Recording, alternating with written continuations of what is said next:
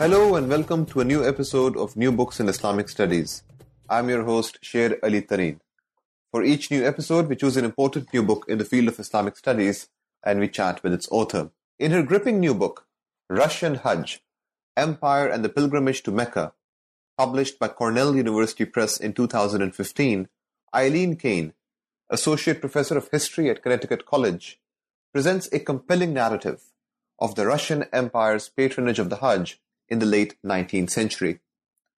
Through a careful study of a variety of sources including previously unexplored archives and memoirs, Kane provides a vivid picture of the often arduous journey to the Hajj, of the benefits reaped and the challenges confronted by the Russian Empire in patronizing the Hajj, and of the relationship between the Hajj and global imperial politics. Wonderfully written, this book provides vital insights into Islam and the Russian Empire and a fascinating window into the relationship between the colonizers and the colonized in the context of the Russian Empire. Conceptually innovative, this book invites its readers to take seriously the importance of mobility in the construction of the transnational networks of travel and human encounters that define the Hajj at the cusp of modernity, networks in which non-Muslim powers also played a vital role. Russian Hajj will also make an excellent text for courses on Islam in Europe, the Hajj, Islam in modernity, and on religion and empire. Here now is my conversation with Professor Eileen Kane. Hello, Eileen. How are you doing? I'm good, thank you. Thank you so much, Eileen, for your time. Really looking forward to this conversation, such a wonderfully written book about a topic that not many of us know much about. And I certainly learned a lot from it, so look forward to our conversation. And our first question on new books in Islamic studies is always biographical. And the question to you would be, Eileen, could you share with us a bit about how you became a historian interested in Islam in Muslim societies? What is the narrative behind your being a scholar of this topic? So I came to this through my interest in and study of Russia. I started studying Russian when I was in high school. And my senior year in high school, 1990, we went on an exchange to the Soviet Union. And then the following year, I guess within 2 years, when I was a sophomore in college, I studied abroad for a year in Moscow. And it was kind of a revelation to go there and realize that the Soviet Union was this multi-ethnic, multi-religious place, because it was kind of taught to me, traditionally Russian history was taught as the history of Slavs and Christians, Orthodox Christians. So really there was nothing in my history classes about Muslims. And so going to what was still then the Soviet Union, and seeing all these different peoples was, as I say, kind of a revelation. Of course, the Soviet Union collapsed then in 1991. It disintegrated. And suddenly everyone was very aware of the diversity of the Soviet Union. And I would say the Muslim populations of the former Soviet Union and the former Russian Empire, the two were more or less the same land body. Where the Muslim populations were perhaps especially conspicuous because there were 15 Soviet republics, which with the disintegration became 15 nation states, and 6 of them had Muslim majorities. And this was kind of a surprise to many people, again, because Russia had for so long, the Soviet Union too, had for so long been kind of seen as a place of Slavs or just ethnic Russians and Christians. So this population had sort of been hidden in a way. I mean, certainly not to the small number of people who studied Muslims in Russia and the Soviet Union, but the numbers were very small. And as I say in your standard history course, I mean, I was a freshman, my freshman year at Brown when I got there and took history. And, throughout the 4 years I was there, it was really, you heard nothing about these populations. And then I went and studied in Turkey after college. I went 95 to 97. I lived in Istanbul and I was learning Turkish and studying Muslim migration from the Russian to the Ottoman Empire, and then went to graduate school to continue. It was through studying Russian and then going to what was still then the Soviet Union and discovering these populations in this place. And this was very surprising. So let us begin, Eileen, with the title of your book, which is Russian Hajj. And I have to admit that the first sentence of your book really astounded me, which says, in the late 19th century, Russia took on a new role in the world, patron of the Hajj, the Muslim pilgrimage to Mecca. I actually did not know that. So could you explain a bit what do you mean by Russian Hajj, this title, and perhaps through that, what are some of the key objectives of this project? So the title, I love this question because I don't think anyone's ever asked me about the title, but the title was one that came to me early on. You know, when you're working on a project, you start to think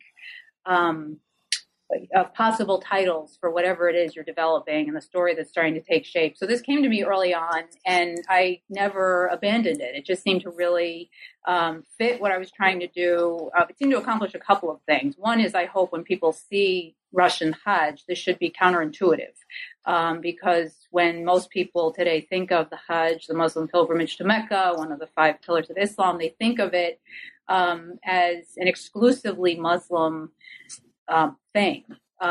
Many people know that the holy cities are closed to non-Muslims. Mecca and Medina today are located in Saudi Arabia. And so this is not really two things that most people would put together, Russia and the Hajj. So I liked that it kind of captured the tensions and this paradox that are at the center of this story. And I hoped that it would pique people's curiosity. I think a good title maybe will invite people to actually reach for the book and open it, but also capture what the story is essentially about. And so, I mean, this is a great question. What do I mean by Russian Hajj? I mean, actually, becomes the Hajj becomes part of Russian history as a result of Russia expanding over centuries and conquering Muslim majority lands. So Russia is unique among European countries in ruling Muslims as far back as the 15th century. So as this thing that's going to become the Russian Empire, you have the Principality of Muscovy. It starts to expand. The Mongol Empire has just collapsed, so it starts expanding into former Mongol lands. And as it pushes eastward, it's conquering a lot of territories where Muslims live. So this starts in the 15th century.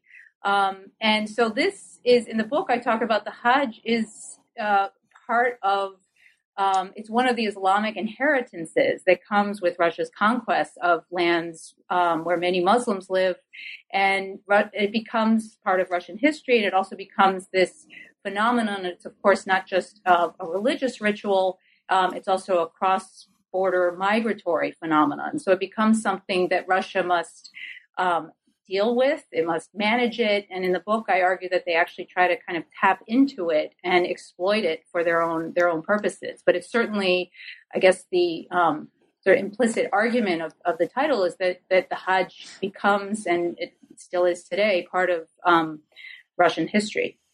So actually, that's a good segue into the next question, which is, could you actually say a bit more about the central argument of your book? And also, could you give us a sense of how does the argument that you assemble in this book in relation to, Russian imperialism, its relationship to Islam, and so on, how does it revise the previous scholarship or our current understandings of this region and Islam in Russia?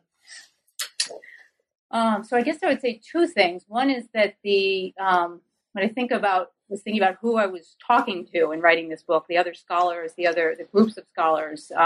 One is those we've had since the 1990s. I mentioned this sudden discovery of Muslim populations in Russia and the former Soviet Union. So we've had a number of books. I think just this year there were 4 or 5 that came out. So there are a number of scholars who are working on Muslim communities and on Islam in Russia. And the sort of standard narrative is that, and I should mention also that this was a very large population.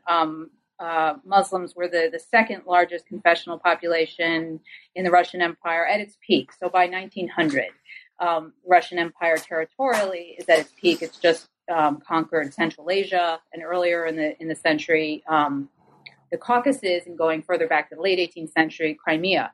So by 1900, the Russian Empire has more Muslim subjects than the neighboring Ottoman Empire. It has 20. So the standard narrative is that Russia, of course, the newer work that we have says that, well, Russia was not always the old work was kind of conflict driven. So Muslims and the state were always at odds with one another.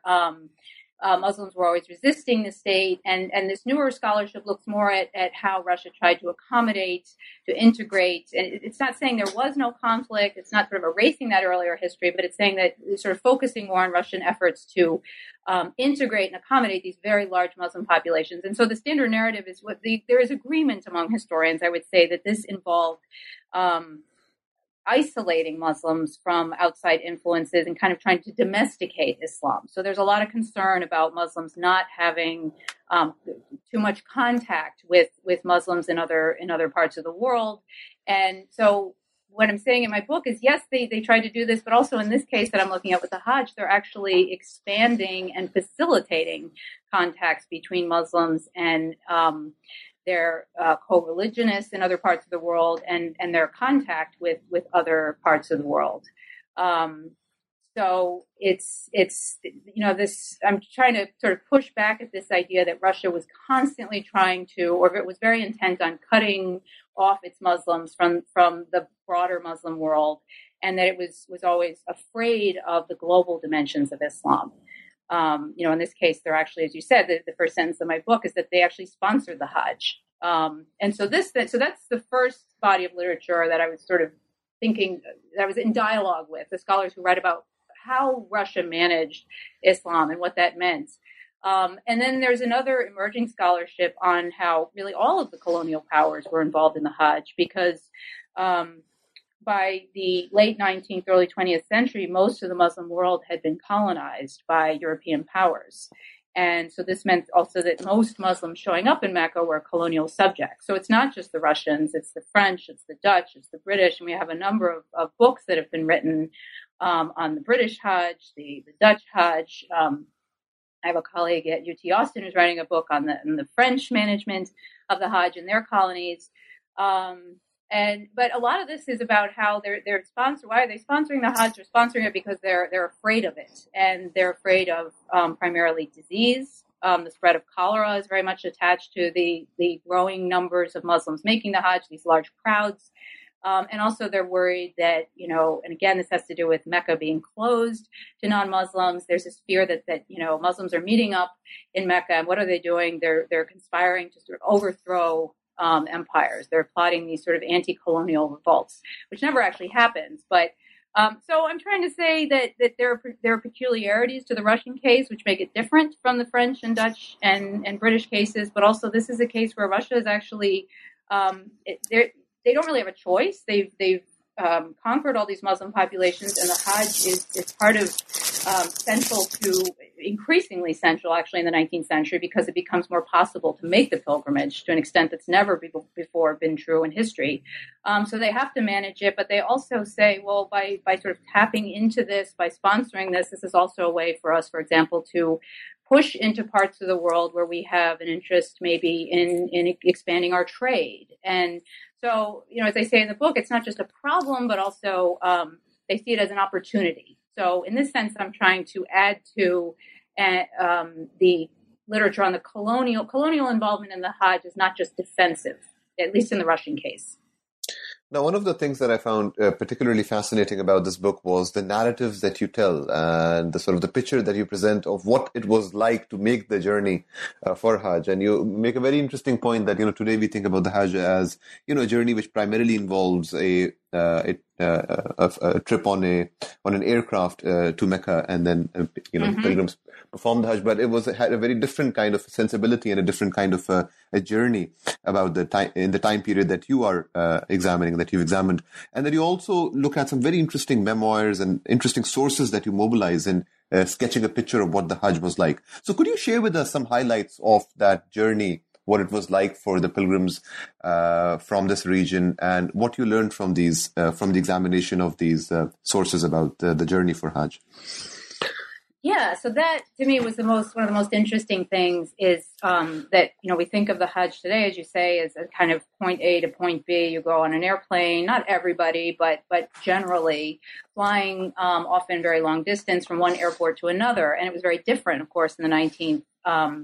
And early 20th century, these period that I cover. And I would say in that it was a multi-site itinerary. So it wasn't just from one place directly to the holy cities. For many people, it involved stops along the way in places to visit shrines or, these amazing, majestic stone mosques in Istanbul. So from the Russian Empire, heading south, many Muslims would, depending on their resources and their particular situation, they weren't just interested, and it took the Russian officials a while to figure this out, that they weren't simply interested in getting there as fast as they could, but stopping in Constantinople or Istanbul to visit, for example, Ayub's tomb. Ayub was a contemporary of the Prophet. So this was one stop they would make, seeing the beautiful mosques that they'd heard about in Istanbul. Stopping also in Damascus and in Jerusalem. Others would stop in Cairo. For Shiites coming from the Caucasus, many would stop in Najaf and Karbala on their way incorporated into the book, where you would see there'd be a kind of a picture of 4 different sites. So Mecca and Medina would be on there, but also Jerusalem and Damascus with indications of what to see around these places. This would be something that would be mass-produced in the late 19th century that might hang on one's wall. But it was sort of a map of this multi-site itinerary. But I really got this from reading through memoirs by that they were mainly by Kazan Tatars, the ones that I found, where they would describe the journey. And these were intended not so much to like travel accounts to entertain, but for other pilgrims who would come later. So they were very, very detailed about the geography and how many, it's this many chakorum from this place to this place. And when you get to Odessa, you want to avoid the mullah there because he rips everyone off. And so it was kind of a guidebook to be used, a sort of textual map. But for my purposes, it was wonderful because it was very detailed on the routes that Muslims took. And this was a big, one of the main things I'm doing in the book is sort of recreating the routes that Muslims took to get from Russian ruled lands to Mecca. Now, let me try to fold 2 questions in one. One is, could you share with our listeners, how did Russia become a patron of the Hajj? How did that happen? And secondly, what are some of the organizational challenges that the state had to confront in patronizing the Hajj? And how did they go about confronting some of those challenges?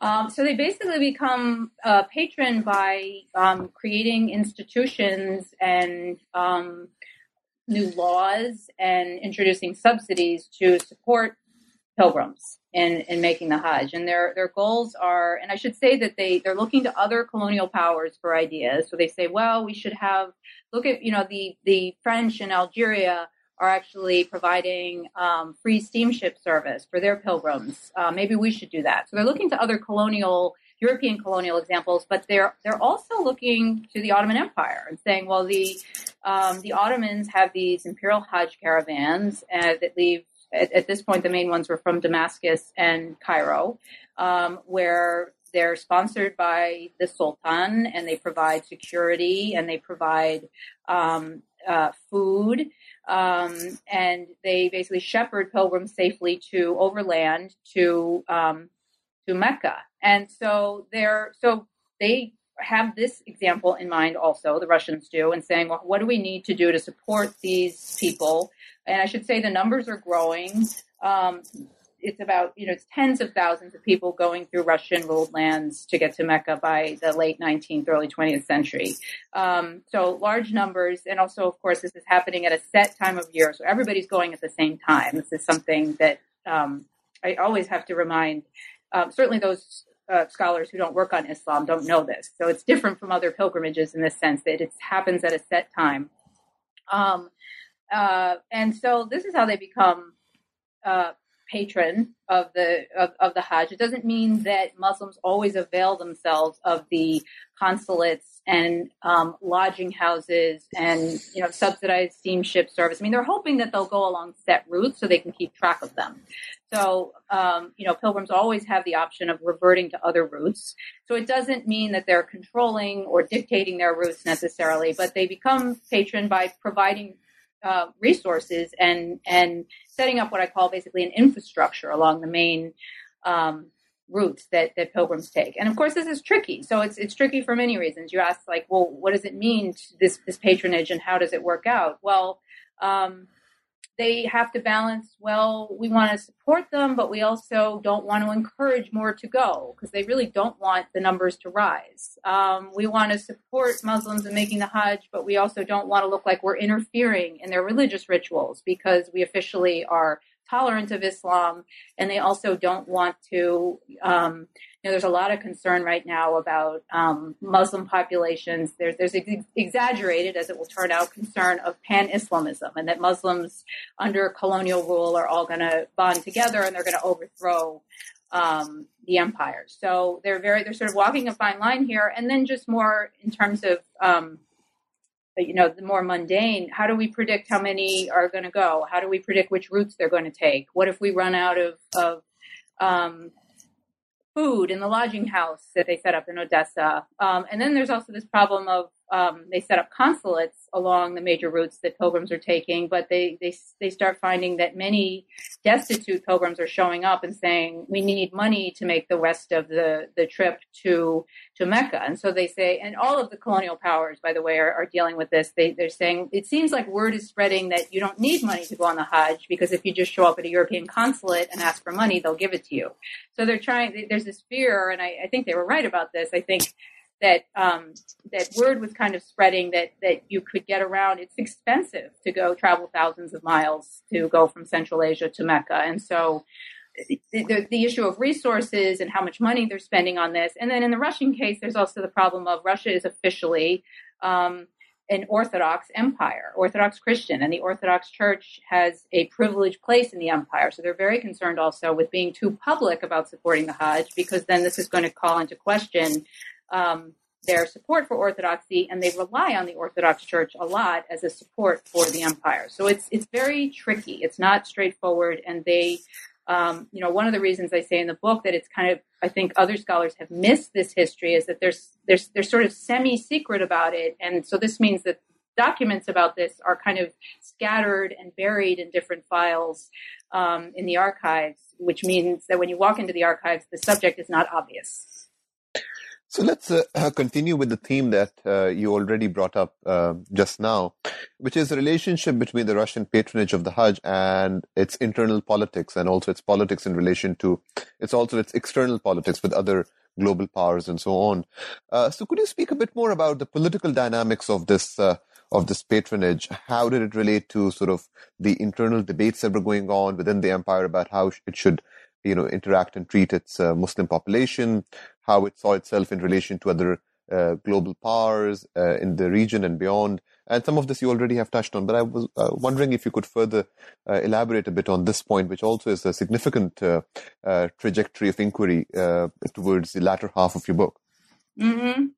I mean, I guess the first thing that comes to mind is that there is a tendency among historians of Russia to, when they talk about how did Russia manage and govern its Muslim populations, is to take a regional approach and to say, okay, in Central Asia, how did they do this? In the Caucasus, how did they do this? And one of the nice things about, looking at a mobility network is you realize, oh, wait, this is the late 19th century when there's a mobility revolution going on around the world. And by this, I mean, basically anywhere that the Europeans are colonizing, they're bringing railroads and steamships. So people are moving around, and this includes, of course, everyone in the Russian Empire. It doesn't mean everyone's moving, but this, mobility becomes, they build an empire-wide train railroad network over the second half of the 19th century very quickly. And so, the argument I make in the book is that governing Muslim populations, just like other populations, but this is the one I'm focused on here, is it involves not just people aren't staying in place to an extent that they were before. So governing Muslim populations, especially this particular population that has as one of its central religious rituals this long distance pilgrimage, necessarily involves governing Muslims is not contained within a particular region or even within the borders of the empire. So I see their sponsorship of the Hajj as part of this effort also to govern and integrate Muslim populations. So if they're having a lot of trouble, many people got robbed, or they complained about not having enough resources along the way of support to make it all the way to Mecca. So this is one way of saying that, well, we support our Muslim populations because we just opened a consulate in Jeddah. They do this in the 1890s, and the only reason for them to be in Jeddah is because of their Muslim populations traveling to Mecca. So I see the opening of the Jeddah consulate as part of integrating Muslim populations that they've just conquered in Central Asia. So this is not a project that's contained within particular regions or even within the borders of the empire, because this is a period when people are moving around to an unprecedented degree. And this question about what this has to do with Russia's competition with imperial rivalries, competition with other empires in the world. One of the most interesting things I thought, was that you see that, for example, Hajj pilgrims coming from Xinjiang in the Qing Empire and from Afghanistan, they are the British, the Russians, and the Ottomans all kind of compete to say, well, we should be protecting them because they don't have consular representation in the Ottoman Empire. And so, to me, this is really interesting because we think about, if you think about global European imperial rivalries, you don't often think about the great powers competing over Muslim populations. There's a literature that's well known about how in the Ottoman Empire, the different European empires all competed to claim to protect different Christian populations and to some extent Jewish populations. But this idea, like seeing European empires and the Ottoman Empire competing to claim authority over Muslim populations, I think that's an interesting and missing piece of the story of global European imperialism. Now, let's end, Eileen, with this point, actually, that you were just bringing up. And let's talk a bit about a larger conceptual intervention that this book makes, which I think is a very fascinating and important intervention that you also talk about towards in your conclusion, actually, to this book. How does your book refine and reorient our understanding of the history of Islam in Europe, this interaction of Islam in Europe and the relationship between Muslim populations and Europe? You make a very interesting case about ways in which your book makes us rethink some of the assumptions that have become commonplace in relation to this relationship. Could you speak a bit about that? Yeah, I think, I guess the most basic point is that Islam has a long history in Europe that is often forgotten today. There's a sense, I think many people think of Islam in Europe today as a recent foreign import, sort of post-World War II, a result of decolonization and immigration, a lot of it labor migration to Europe after the end of World War II. And that's, Russia is a great case to look at, sort of give us more of a historical perspective. Islam has a much longer history. I mean, there was from the 8th through the 15th century in Spain on one end of Europe, and then on the other end of Europe, Russia, as I mentioned, has had Muslim populations. Russia today still is it's about 10 to 15% Muslim. Which is something that most people don't know. I should say also that in the press, I think when there are articles about Islam in Europe, they usually mean Germany, France, and the UK. Mm-hmm. And most of us who work on Europe would agree that is not Europe. Europe is much bigger than that. So I think thinking of the Russian case is a way of sort of pushing against this idea that Islam doesn't really belong in Europe. It's sort of something that doesn't quite fit in Europe, and that it's this sort of recent foreign import. Because that's not right. And of course, the Europe that we have after by 1945 is a Europe that has been ethnically cleansed, and starting in from the 15th century to the 20th century, you have episodes of ethnic cleansing and religious expulsions that give us Europe as we know it eventually by the late 20th century. So there's a longer history that is not very well known today. And I think my hope is that this book helps us to get at some of this history and raise some questions about what we've forgotten and what we don't keep in mind today. So as we're coming to the end of our time, Eileen, could you share with us a bit about what are you working on these days? What could be some of the things that we could anticipate reading from you and learning from you in the coming months and years? Yeah, I guess very broadly, I'm interested in the relationship between Russia / USSR and the Middle East in the 20th century. So I feel like with this book, I've kind of hopefully opened up, by tracking and reconstructing the patterns and roots of the Hajj between the Russian Empire and Ottoman Arab lands, made very clear that there was this movement, this tradition of contact and exchange, and also.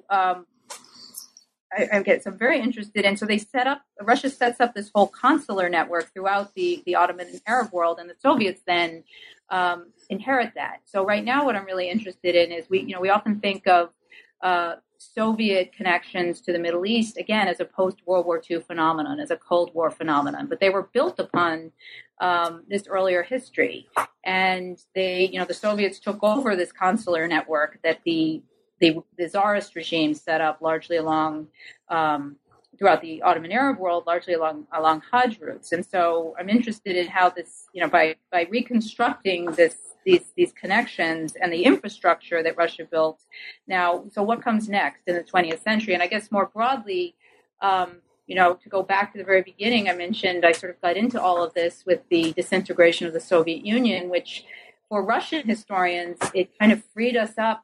Or, I was a budding historian then, so I didn't see all this clearly. But for, historians who, sort of to have the Soviet Union collapse, it sort of freed them up to think about, the Soviet framework was gone. So it kind of freed them up to think about Russia and the Soviet Union in relation to other parts of the world. And I think there's still a lot of work that needs to be done. It's been over 20 years since the Soviet collapse, and we still think of Russia and the Middle East as these two separate things. And so if I don't know exactly what my next project will be, but it's going to be something that tries to bridge these two areas and sort of overcome the area studies boundaries that still make it very hard to put them together. Russian Hajj, Empire and the Pilgrimage to Mecca by Professor Eileen Kane, published by Cornell University Press in 2015. Well, thank you so much, Eileen, for such a wonderful and rich book, which I think will provoke some very interesting conversation in multiple fields and for our conversation today. I really appreciate your time. Thank you so much. So this was my conversation with Professor Eileen Kane about her book, The Russian Hajj. I hope you enjoyed the conversation. Please also join us next time for another new conversation, another new episode of New Books in Islamic Studies. Until then, this is your host, Sher Ali Tareen, signing off. Take care, be well, and keep listening to New Books in Islamic Studies.